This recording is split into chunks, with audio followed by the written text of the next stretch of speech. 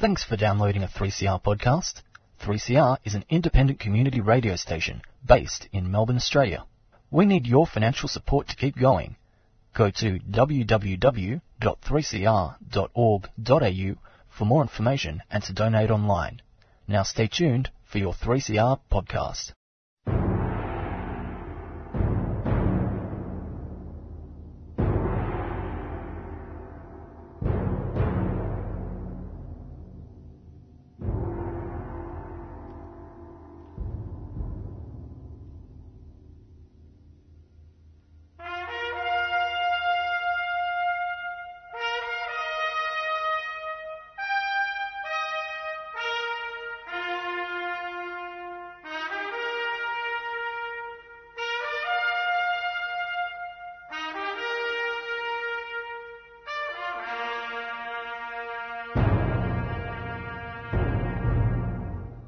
Welcome back. Welcome back to the Dogs program. We are the Defenders of Government Schools. That is DOGS. Yeah, we've got Rob, Dale and Jean in the studio today to take you through what's been going on in the last week, and also often we explore much larger ideas. And today we're going to explore probably one of the largest ideas that's going around the planet at the moment. And no, I'm not talking about the coronavirus. I'm talking about the global privatisation. And the global privatisation, not just of universities or TAFE colleges, but the global privatisation of basic education. You know, primary school education, secondary school education, which I'm sure everyone in Australia would realise now in the 21st century, secondary education is just basic. If you haven't got that going into this century, you've got serious problems. But of course, global privatisation, that thing that has stuffed up so much on this planet up until this point, is now in the process of sinking its teeth into such a thing. Jean, in her immensely now world-famous press release, number 829, will be talking about this directly because a book's been published, and we'll actually be sharing with you, our very loyal listeners, some excerpts from that book. You won't be listening to my tiresome voice or even Jean's cutting voice, which gets to the issues so quickly. We'll be listening to the sonorous tones of Dale, who'll be reading some extracts from Diane Ravitch's book. And then I'll be taking you through some the ins and outs of a fellow called Kirby, who was a High Court Justice until just recently, and who has ideas about what's going on more locally here in Australia when it comes to things like, I know it's a weird thing, but religious discrimination. Yes, we're going to have laws about that apparently. And Justice Kirby has some very interesting ideas, which I think are worth, again, sharing with you, our dear listeners. And we'll be finishing our program, of course, which is what I'm sure many people look forward to these days, which is our expose of a great state school, some great kids and great teachers doing great things in a great state school on this little island nation of ours, plus Tasmania. Anyway, but I think before we go any further, we should introduce Jean, because she's going to share with us her press release, number 829. Thank you, Robert. Here it is, the global privatisation of basic education. Now, there's nothing new or indeed peculiar about the undermining and overt attacks upon public education in Australia by promoters of privatisation. Sometimes, however, it's just useful to stand back and get things in perspective. Currently, this privatisation, as Robert's pointed out, not of universities and TAFEs only, but of basic education, is a global phenomenon. It's growing in all corners of the world, and it is currently being analysed and tracked by the Global Education Monitoring Group within UNESCO. UNESCO, of course, stands for the Education, Scientific and Cultural Organisation. And they periodically, every few years, get out what they call the GEM report, which is the Global Education Monitoring Report. And the following is material from their initial report. Now, I'm going to quote it, and I suggest to you that what is perhaps of most interest to readers in this material is the conclusion of the authors that, and here I quote, Privatisation has been reported repeatedly to exacerbate school segregation, social stratification among schools and marginalisation of the most socio-economically disadvantaged students. Private schooling presents thus a major challenge for policymakers and education planners across the globe. In spite of this, policy responses need to be informed by a context-sensitive understanding of this phenomenon. While regulation and oversight could be possible policy solutions to advance towards greater educational equity, such efforts might not work in any circumstances, and they need to be tailored to the context if they're to be effective and sustainable over time. Now, this group, and it's a group of academics, Anthony Verger, Adrian Zaclacho, and Clara Fontevilla, these are international educationists. They are putting together a 2021 GEM report on non-state actors in education. And it's going to be a very important contribution to shedding more light on this very pressing issue. And because of the results of privatisation, back in 1964, the Dogs predicted that this could happen in Australia, and we have always opposed public subsidisation of private schools. Now, I've put in quite a bit of information from this report from the GEMS people, and some of it is very interesting, and I hope that you'll go to our website at www.adogs.info and have a look at it. But one of the most interesting sections of their report is under the heading, Why and How Does Education Privatisation Advance? And they have a table, an interesting table, called Paths Towards Privatisation. Now, the really interesting thing about this table is that Australia isn't mentioned. New Zealand is, but Australia would only come under the Southeast Asian banner, I believe. But the path, one of the paths towards privatisation, and I'll just read them out, reshaping the role of the state in education. This is one way you have a privatisation in a country. You have drastic advancement as part of a structural state reform which is adopted by neoliberal governments and consolidated by succeeding centre-left administrations. And this results in a quasi-market system where the state focuses on just the regulation and the monitoring of education. And we've seen this in Australia, haven't we? And we've seen too that the regulation is just not working. You also have education privatisation in so-called social democratic welfare states, which some people might say Australia is. And in these states, like Sweden, Denmark, Norway and Finland, you've got pro-market reforms framed as part of a necessary modernisation of the welfare state in a globalised context. Then you have the scaling up of privatisations that you have in the United States of America, Canada, Colombia and Brazil. It's really being scaled up very, very swiftly there with charter schools and religious schools. But with this you have an uneven but progressive alteration of the system through the authorisation and encouragement of new forms of private provision and management with your charter schools.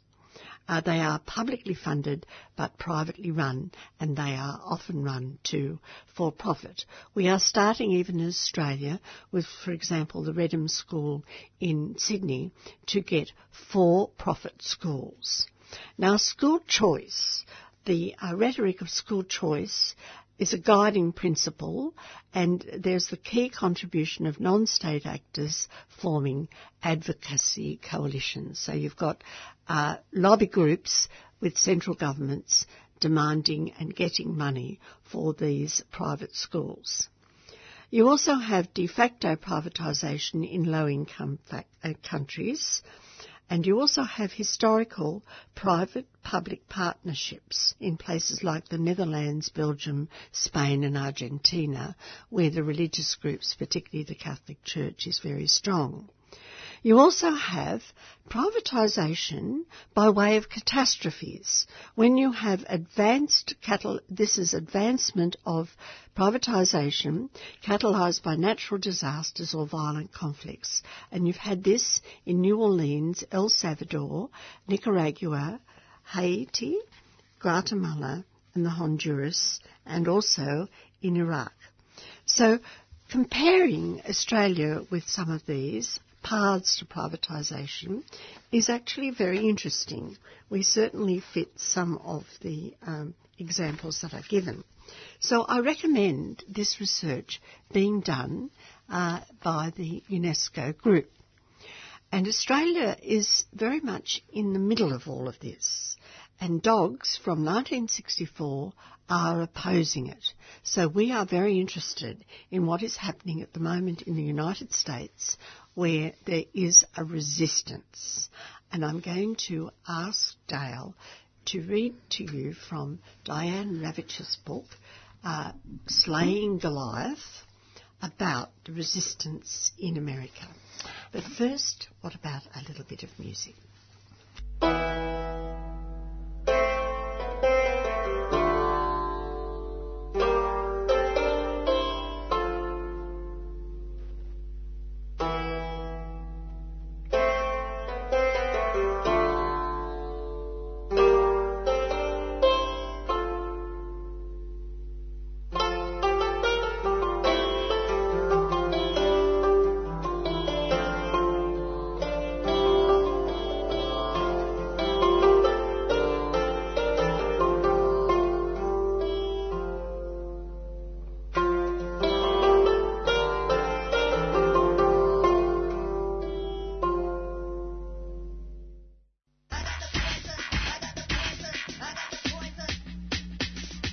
Underneath the ground at the Olympic Dam mine, there is an old, sleepy lizard. BHP is mining right into that lizard named Coulter, and it's not so sleepy anymore. The old frog and the lizard, they really know the mining company gotta go. The Lizard Returns Protestival 2020. Uncle Kev is putting out the call. This is an invitation to all people and protectors of the land and waters to get involved in the creation of autonomous zone as we move for peace and justice. BYO your own creative response to the nuclear industry and BHP's water theft. Keep an eye on the Lizard Revenge page on Facebook or check out our website for history and info and updates on the lizardbitesback.net. The old desert's waiting for you and me. So we'll have some fun. Come out and you'll see. Yeah. The Lizard Returns Protestival, the 3rd to the 6th of July, Arabana Country. See you there. A 3CR supporter. Close it down. There you go. 6 years I've been in desert. Beyond the Bars is 3CR's annual prison project, giving voice to our Aboriginal and Torres Strait Islander inmates right across Victoria. It's good to be here with us, Aboriginal Radio, and you don't really get to do this much. Brings us all together. You'll get your time to take that first step out that front door to freedom beyond these walls. And I just want to say thank you to all of you for giving us the opportunity to speak on air. The reason, the bigger the calling. Make your commitment and watch things unfold. And you can listen to audio from this year's broadcasts and previous years as well.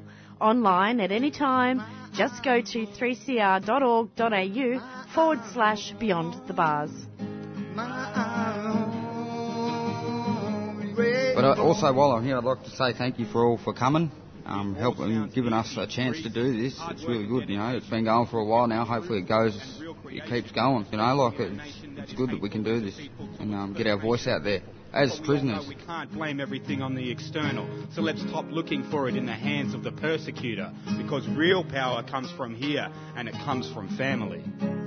if you would like us to post you a free CD. Contact the station on 03 9419 8377.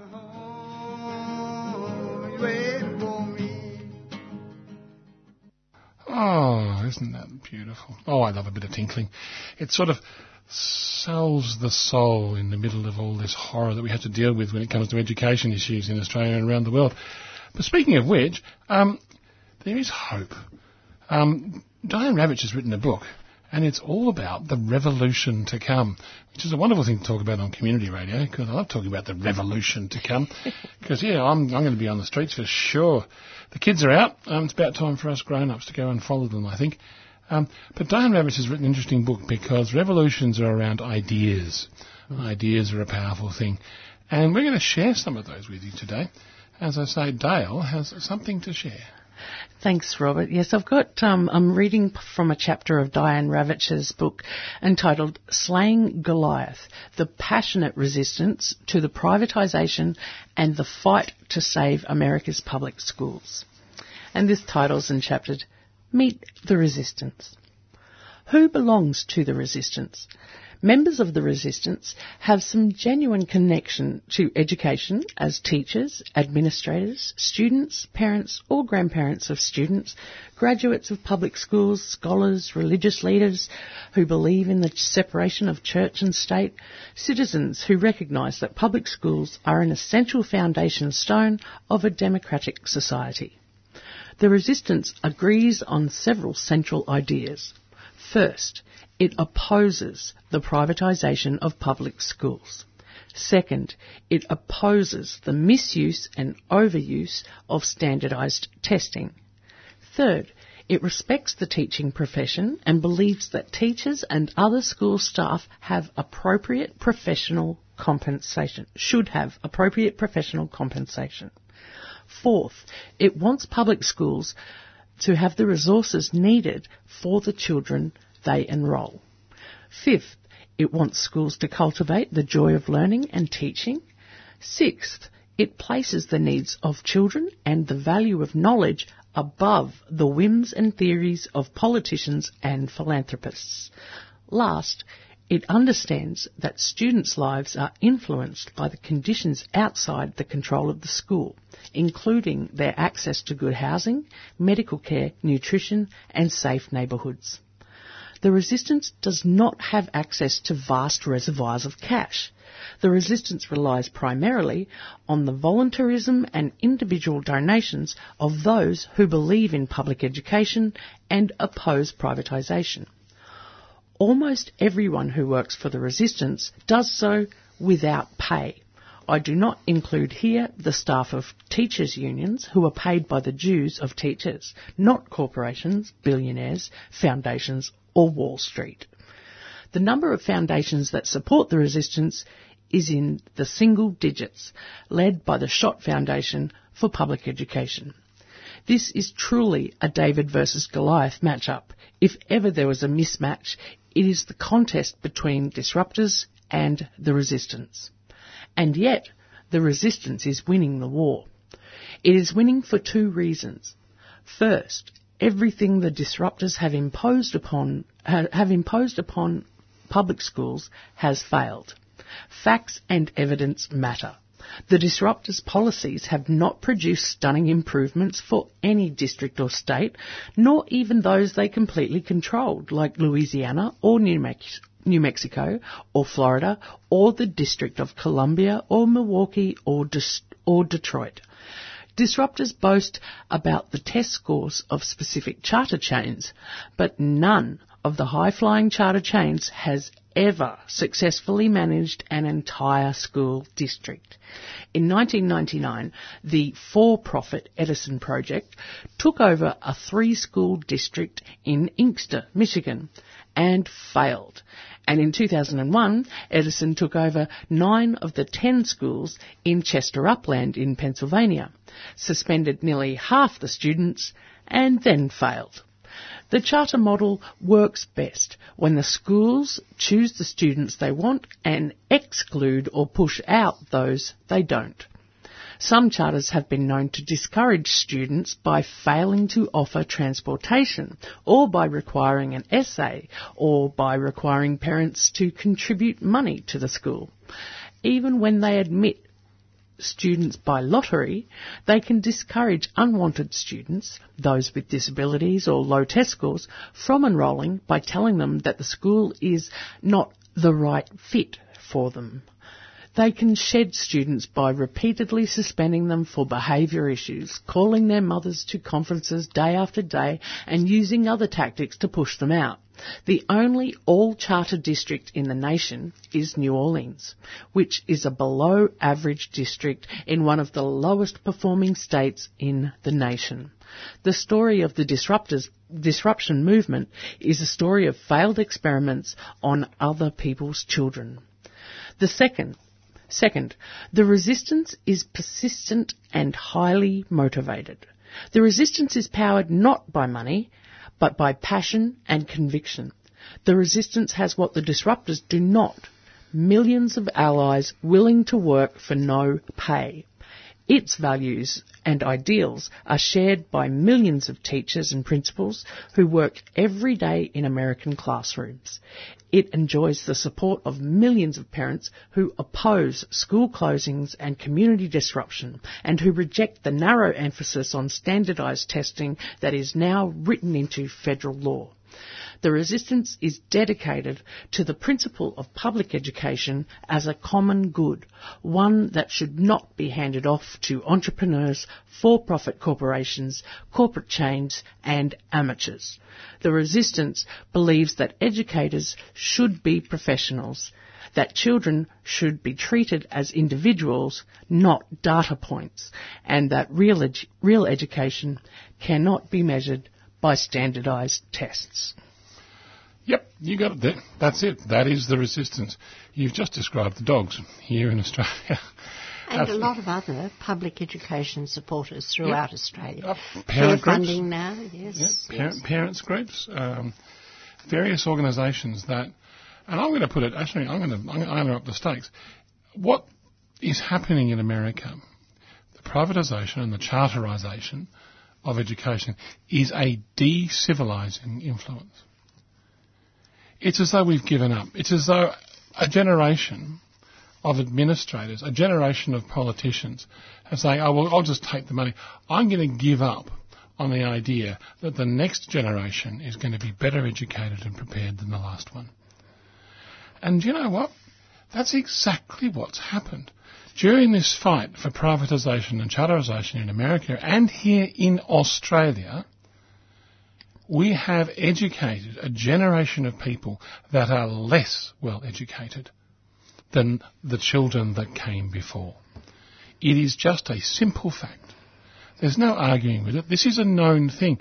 And people are still wandering around about how public-private partnership is going to do the business, and how sort of if you get people taking personal responsibility for the education of themselves within educational hubs that are run by international corporations, which are themselves for profit, then it functions as a de-civilising influence. It is the decline of education on the planet. Except it's not, because there's only certain countries that are doing this. Other countries aren't that stupid. There are plenty of people on the planet who live in countries which are not that stupid. Maybe they're around the Baltic. Maybe they're around the Mediterranean. Maybe they're around the South China Sea. But there are plenty of countries around the world that aren't buying any of this rubbish at all. They are putting a great deal of money into their public education systems, which are then supplemented by parents in terms of tutors and extracurricular opportunities, which are provided by families on a who's got the most money kind of basis. Because quite frankly, if you think about it, parents will very often want to have an advantage for their child. Whether it's an absolute advantage, that is, I'm moving to this country because their schools are better, or whether it's a relative advantage, which is as long as my child gets a better education than the child in the suburb next door, doesn't really matter to many parents, and certainly it's not something that they wish to think about. But the privatisation process takes that instinct and creates a system, a private system that is essentially parasitic, which is what Dale was describing there. The problem is, of course, that a lot of people are still prepared to say that the two systems can go together. Well, they can, so long as one isn't subsidised to a greater extent, even now, than the other. And again and again, this problem comes up. You might see it on the drum, or you might see it even on Four Corners. But at crucial points, they will not bite the bullet. Yep. I was watching the drum this week, and a gentleman from Sydney, together with Pasi Sahlberg, is it, the bloke from Finland, they were talking about the problem. And the guy from Sydney University, a young Chinese boy, I think, said, well, private should be private. If they want to be private, then they should pay for it. And it was fascinating to see how the subject was immediately changed. They will not bite the bullet if they want to go to lunch with the right people the next day. And I would very much like to say that from the point of view of the dogs, from the point of view of us here at the Dogs, we have always had the policy since 1964. If you want to educate your child privately for a religious or even just straight out social segregation, if you want to separate your child out on the basis of their religion or social segregation, that does function, firstly, under the discrimination list. You can do that. But you pay for the privilege. That's not my business. If that is the decision you wish to make with your child, as long as what they are taught in the school is part of a curriculum that makes sense, which is to say as part of a standardised curriculum, I don't mind who you ensure that their close friends are. If you want to socially segregate your children, if you wish to pursue a relative advantage, which is to say your child gets an advantage over another child, and you've got the money, there is a very long tradition of this. Certainly in the English-speaking countries, it's called the class system, and it's supported in education systems. However, it's not supported by the taxpayer. It's not supported by the Commonwealth, or should not be supported by the Commonwealth. That is a private business. And often, the combinations of religions and privilege go together in various networks. Quite frankly, that's not my business. And I resent the fact that it's been made my business. And Diane Ravitch is referring to a sort of corporate version of this old problem. It gets down to the point that if your local school is not satisfactory to your needs, that in itself is a huge political and social problem. Your local member should sort that stuff out. If you're talking in terms of, I couldn't possibly send my child to the local state school because I wouldn't send my dog there. If you were to say such a thing, you're actually talking about a significant problem for yourself and your children. Because if that is true, which it's almost certainly not, but if that is true or even perceived to be true, that's a solution to be solved today, not tomorrow. And I think that is at the heart of what this resistance is all about. It is a civilizing influence. There are many older people on this planet saying, but this is just decivilizing. This is short-sighted. This is pointless. And it's now come to the point where we've been fighting for so long, we've seen the results. This generation of children in both America and Australia are less well educated than the generation before.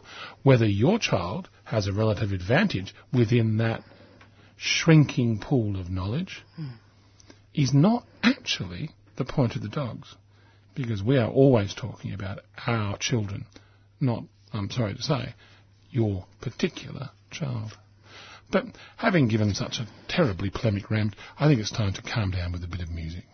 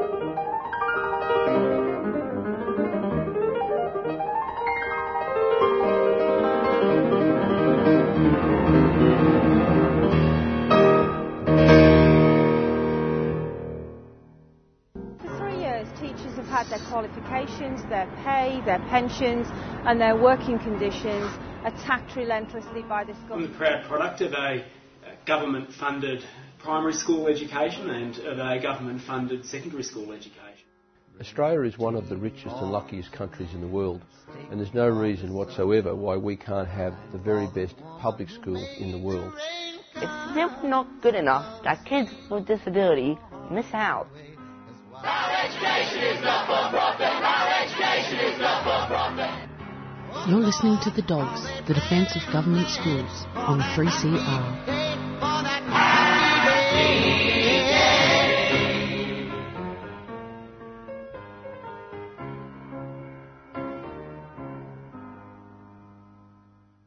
Welcome back to the Dogs program. We had a little scherzo there, so you can put your scherzos down, stop dancing, stop going crazy to all the music, and get back to listening to us here on the Dogs program. We are the defenders of government schools, and unfortunately, from time to time, we have to take ourselves very seriously because we're dealing with serious issues. Those people who know me know that I am a very serious person all the time, and I'm going to talk about something actually, again, quite serious. I'm going to talk about freedom. I'm going to talk about freedom, and I'm not talking about red hat wearing freedom or freedom to bear children or arms or whatever. I'm talking about religious freedom. And unfortunately, I have to talk about religious freedom because religious freedom is an important aspect of their education system here in Australia. I don't think that should be, but it is. So, unfortunately, I have to take this seriously. I can't make any jokes about religion, and actually I don't really feel like it. However, there is a fellow called Michael Kirby who was a High Court judge. He's actually a personal friend of Jean here on the Dogs program, so I'm going to say what he said in the paper, and then Jean can perhaps interpret it because she knows the bloke. Anyway, this High Court judge has written something about the new Religious Freedom Bill. Now, the new Religious Freedom Bill, which is being put up by Christian Porter in the Federal Parliament, is a bit strange because there are a very large number of religious people who think it's a really bad idea. There are some religious people who think it's a really good idea. But what it is the unlearning of a lesson. And the unlearning of the lesson is that around about 300 years ago, a very large number of people got very upset about what religion was right, and they had a war. In fact, there was more than one. In fact, if you look in the history books or Google wars of religion, it's very definitely plural. And a lot of people died in the place where a lot of Australians came from, which is what we call Europe. Now, Europe in many ways is the foundation of many of our cultural touchstones and touch points. And of one of which is in Australia is that we are a secular country. You can go around and believe what you like. You can happily live in Australia free from persecution as a Scientologist. And if someone is rude to you and say, "Oh, you're funny, you're a Scientologist," that person can be pulled up. And if they keep going on about it, then they'll be called before the secular state and say, "Can you please stop going on about being rude to this poor Scientologist?" Or Calathumpian, or Catholic, or Anglican, or whatever it is. Because the secular state allows for all people to have freedom of expression within it. So why on earth are we coming up with a religious freedom bill? As Michael Kirby says, it's dangerous. He says over the summer, the federal government released an amended bill of its proposed religious discrimination bill, designed to satisfy the many critics, of which I am one. This effort, according to Kirby, has failed. All Australians, whether they practice a religion, are lapsed in their religion, or belong to the quickly swelling ranks of those declaring no religion, can be worse off on grounds of religious belief if this bill goes through, says Justice Kirby. He goes on to say, he says, this is not a bill that protects Australians from discrimination on religious grounds. Instead, it actively facilitates intolerance and will work to divide rather than unite Australians. Currently, Australians, quite rightly, that's me, not him, enjoy a great deal of freedom when it comes to religious belief, both the freedom to practice their religion and the freedom from the imposition of religious practice that they do not share.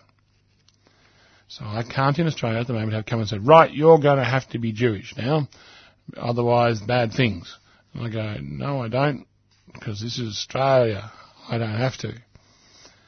But the anti-discrimination laws at the state and federal level protect people from discrimination based on not just their religion, but their ethnicity, their gender, their sexual orientation, as well as disability, age and, of course, religion. They also strike a balance in protecting the right of religious institutions to run their operations in accordance with their beliefs and to allow existing discrimination to be addressed. Alongside these laws, health and safety laws protect people from bullying in the workplace, which can often be the result of personal prejudice, but expressed in racial or religious terms. Now, I think he's doing a bit of a fudge there, because I think there are situations where things get a bit more complicated than that, but we'll continue.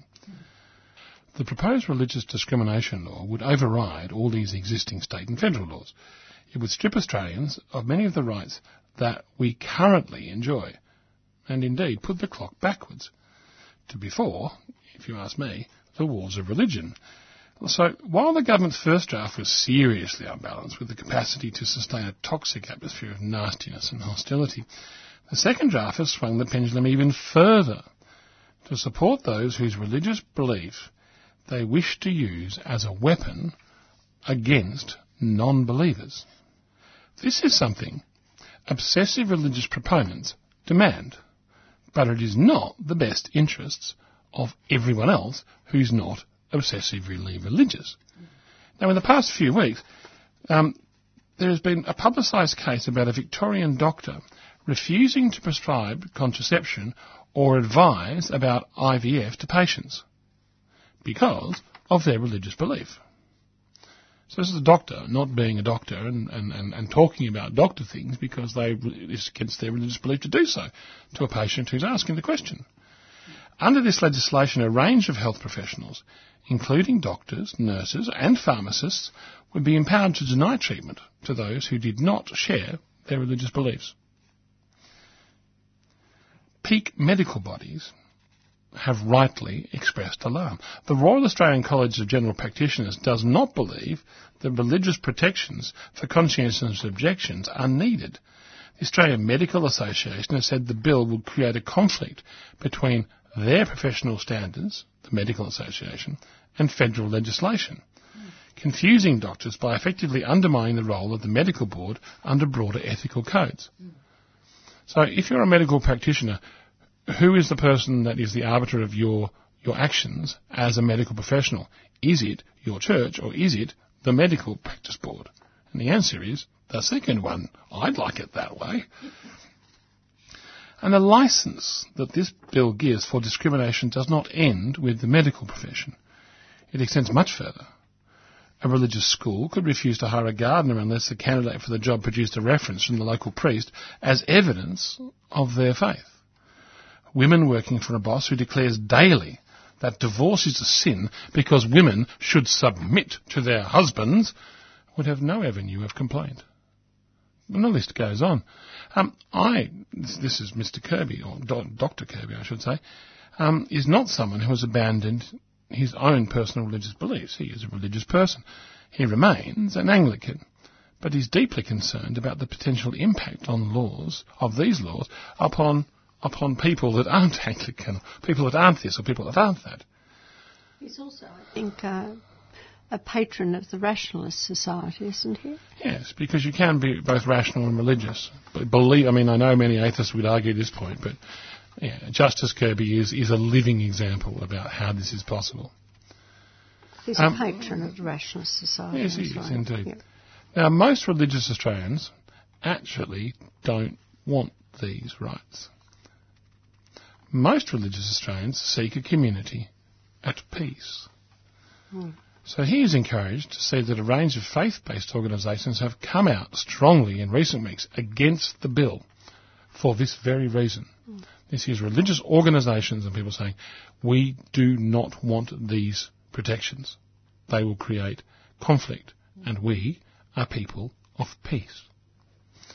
The principle that protects us all is the principle of secularism, and is one of the most valuable constitutional gifts of our British heritage, which goes back to these wars, because these wars stopped. Everyone went, oh look, can we just fight about something else next time? This is just getting a bit silly about what God is right. And that in itself is secularism. That is to say that the state, the one who has the army, okay, doesn't go around fighting about God's no more. The army is controlled by a secular state. Now, certainly in many wars since, God has been invoked on the side of right, by one side or the other, or usually both simultaneously. And I can't discuss that. I mean, that's not for me to talk about. First World War was like that. Oh, Second World War more so, actually. And, you know, I mean, that is again a question of personal belief. But the states themselves were in control of the army, not the archbishops or the popes. Back to Justice Kirby's article, because this principle of secularisation is in fact one of the greatest and most valuable constitutional gifts that we'll be throwing away with this legislation. We, as Australians, should be vigilant to preserve it, not erode its legacy by enacting laws to appease an extreme minority. And this is the point of view of many, many religious people, including people in this studio, because I know Jean is a deeply religious person. However, the supporting this bill is just nonsensical. Would you agree with me saying what you think, which is terrible, because you can say what you think? Well, there would be no need for any of this talk if back in 1981 the High Court had the intestinal fortitude to find in the favour of the Dogs case on Section 116 on separation of church and state. The Commonwealth shall not make any law for establishing any religion or for imposing any religious observance or for prohibiting the free exercise of any religion, and no religious test shall be required as a qualification for any office or public trust under the Commonwealth. You might notice that I emphasised the word any. The High Court replaced the word any with the words a particular. So they were talking about the establishment of a particular religion, and it made a nonsense of the meaning of this very, very powerful religious liberty cause. And this is why we're now in the trouble that we are with so-called religious liberty. This legislation, Jane, even cuts through that. So not any, it's about a particular. If you have, for instance, someone of a particular religion who discriminates against a person of another particular religion, say, no, I'm not going to employ you because I'm Christian and you're Muslim, or I'm not going to employ you because I am Sikh and you are Catholic, then at some point a particular religion, doesn't matter which one, is going to get discriminated against. I mean, because religions, you know, the people, I said this before, the people who are going to be using this the most will be religious people against probably other religious people, because in these situations, rationalists and atheists tend to keep their heads down. Not all religious people are forever peaceful. No. Well, yes, that's true. And yeah, not all men, not all women, and certainly not all religious people. I have many religious friends who do not think this legislation is a good idea. In fact, truth tells, I don't know anyone who does, because I don't hang out with religious extremists. Justice Kirby, or ex-Justice Kirby, Michael, he concludes by saying, the government has indicated it will push ahead with the introduction of the bill while conducting further brief consultation. But the government should hear the chorus of opposition and abandon this ill-considered measure. If it does go ahead, it should only be in the context of a comprehensive Charter of Human Rights, where all rights of citizens are kept in balance, and none, particularly religion, is privileged, which is what he's talking about. So, yeah, those are his words, worth listening to. And it's nice to know that we still have statespeople, not just people like Jean, but people like Michael, who hold the civilised balance of freedom and peace in a place like Australia in high esteem. Because the one thing this bill's going to do is not going to lead to more peace. It's going to lead to people being very rude to each other and then getting very annoyed and no one being able to do anything about it. Both Michael and I had the privilege of going to a state school in Sydney called Fort Street. We were very privileged indeed. And large numbers of other children in Australia also have the privilege of going to state schools. And Rich and Robert will be telling us about a great state school. Want to defend government schools? We are the Dogs, D-O-G-S, Defenders of Government Schools. Every week on the Dogs program we have a special segment to show a different state school is a great school. If you're a parent, or if you're a kid, or if you're involved in the school in any way whatsoever and you love your state school, give 3CR a call. We want to hear about these schools that we're defending. Brunswick Secondary State schools are great. Harkaway Primary School. Sunshine North Primary School. They're really concerned about the welfare of the kids and their growth as people as well as learning. You put on plays, you've got enrichment, you've got physical education, visual arts, languages, all that. In fact, is there a cooking? Actually, an embracing of kids from disadvantaged backgrounds and with additional needs. More than half of your kids are from some of the poorest families in Australia. Yeah, definitely. That's the community and that's who we're servicing and that's who we welcome into the school. Outdoor play is linked to healthier and happier children. This, in turn, leads to better grades. In the weekly assemblies and stuff, they have a little thing, you've been caught being good, and they have a value of the week each week, and so it's not just words, it is actually. So what do the teachers do when it's a building site? Yeah, they kick themselves out of their own staff room and turn it into a classroom. Just a really nice culture and an emphasis on social skill building as well as learning. Quite a range of intellectual ability and kids with mental health diagnoses. Refugee kids who have not been in the country very long, don't necessarily start off with a positive great deal. Relationships with each other, with teachers and with the community. And they run a breakfast club. There's a recognition that some kids don't get breakfast and so there's food on. If you are involved in a state school and it's a great school, we'd love to hear from you so we can talk about it and tell the world. Leave a message for the Dogs at 3CR on 94198377. State schools are great schools. Great state schools.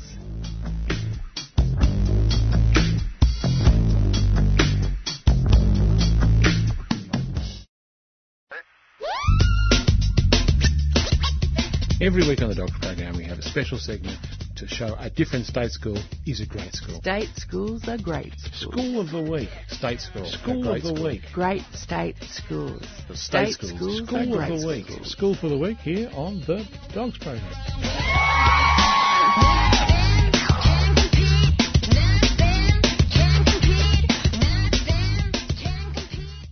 Oh, I love this bit of the program. It's wonderful when you get to the end. Well, we've dealt with all the serious issues and now I can just tell you some unadulterated good news. Because our great state school of the week this week is Bobbin. Yep, as in you get through in the song with the Bobbin. Bobbin Public School in the town of Bobbin in New South Wales. Now, Bobbin is a great place to send your kid to school because, Bobbin's a sad story than a happy story. Because Bobbin was burnt.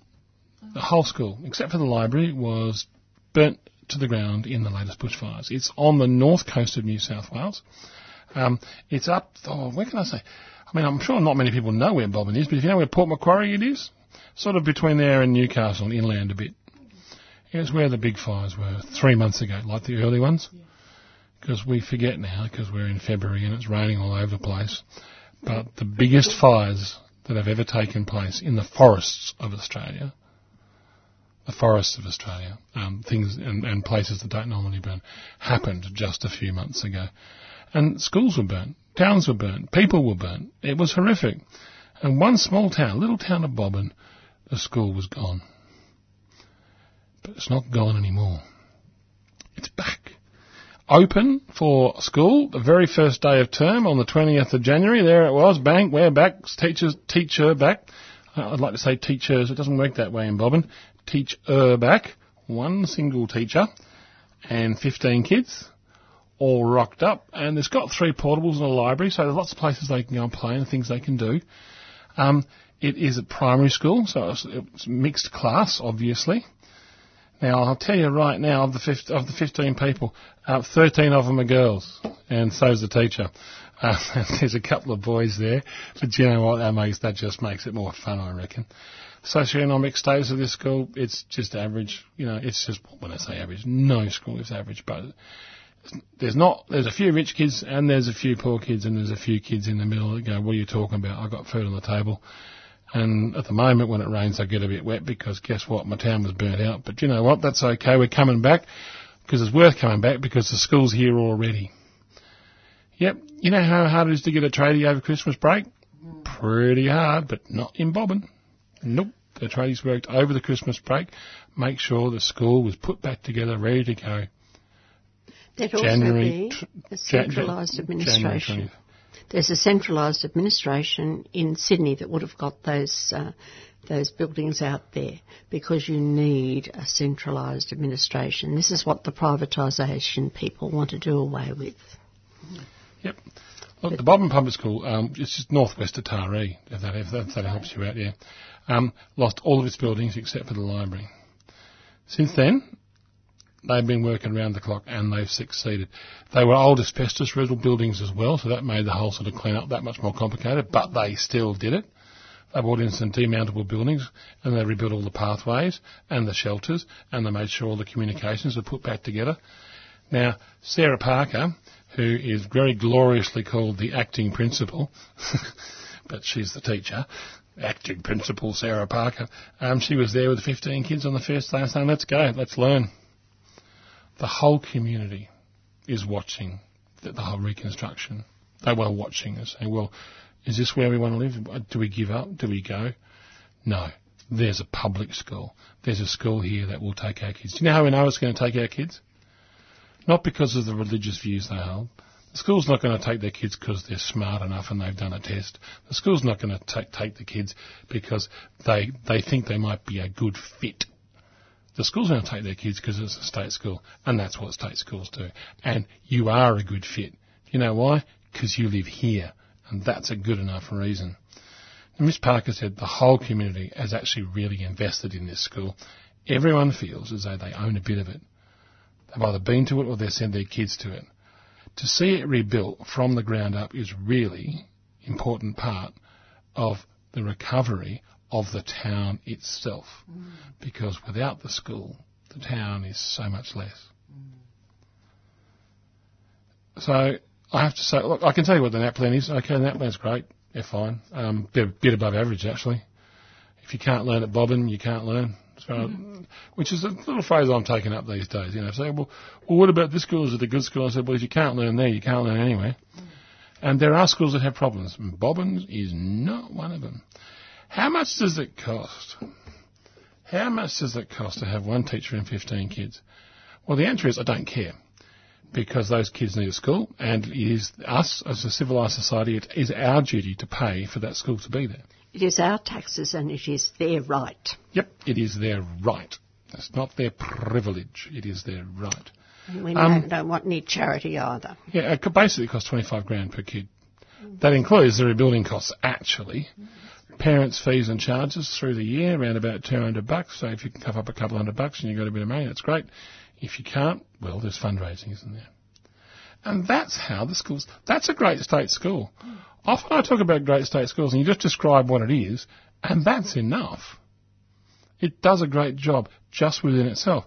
But the school itself, before it was burnt down, and I'm sure now it's continuing on, their mission statement is just to be tolerant, to grow, and to learn for life. Those are the values of the school. It provides schools. Every child has a computer, like they don't miss out on that sort of stuff. But the students, the parents, the staff, and people, ex-pupils and ex-parents, they're still part of the community that's involved with the school. They're not excluded because it's Bobbin, right? And when it comes to, managing behaviours, in which everyone goes on, oh, state schools, everyone's badly behaved. Blah, blah, blah. Do you know who manages the behaviours? They all do, together. The kids, the parents, the teachers, and the broader community. About what's an appropriate thing to do, what's an appropriate punishment. That's managed together. It's a collective thing, which you can do with 15 kids and a teacher. You can come to those collective arrangements where we are the Bobbin kids. No one messes with us because we can sort ourselves out. Thank you very much. And do you know how we can do that? We can do that because we recovered from the bushfires. And we'll keep going. But you've been listening to the Dogs program here on 3CR 855 on the AM dial. It has been wonderful to have your company. If you do want to check up on us, you can at our website at www.adogs.info or the 3CR website, 3cr.org.au. But quite frankly, until I look forward to your company next week on 3CR here at the Dogs program, It's bye for now.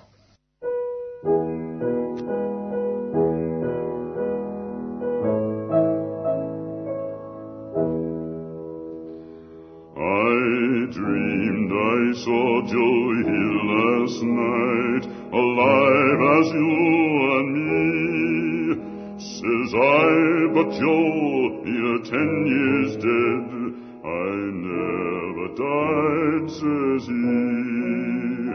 I never died, says he.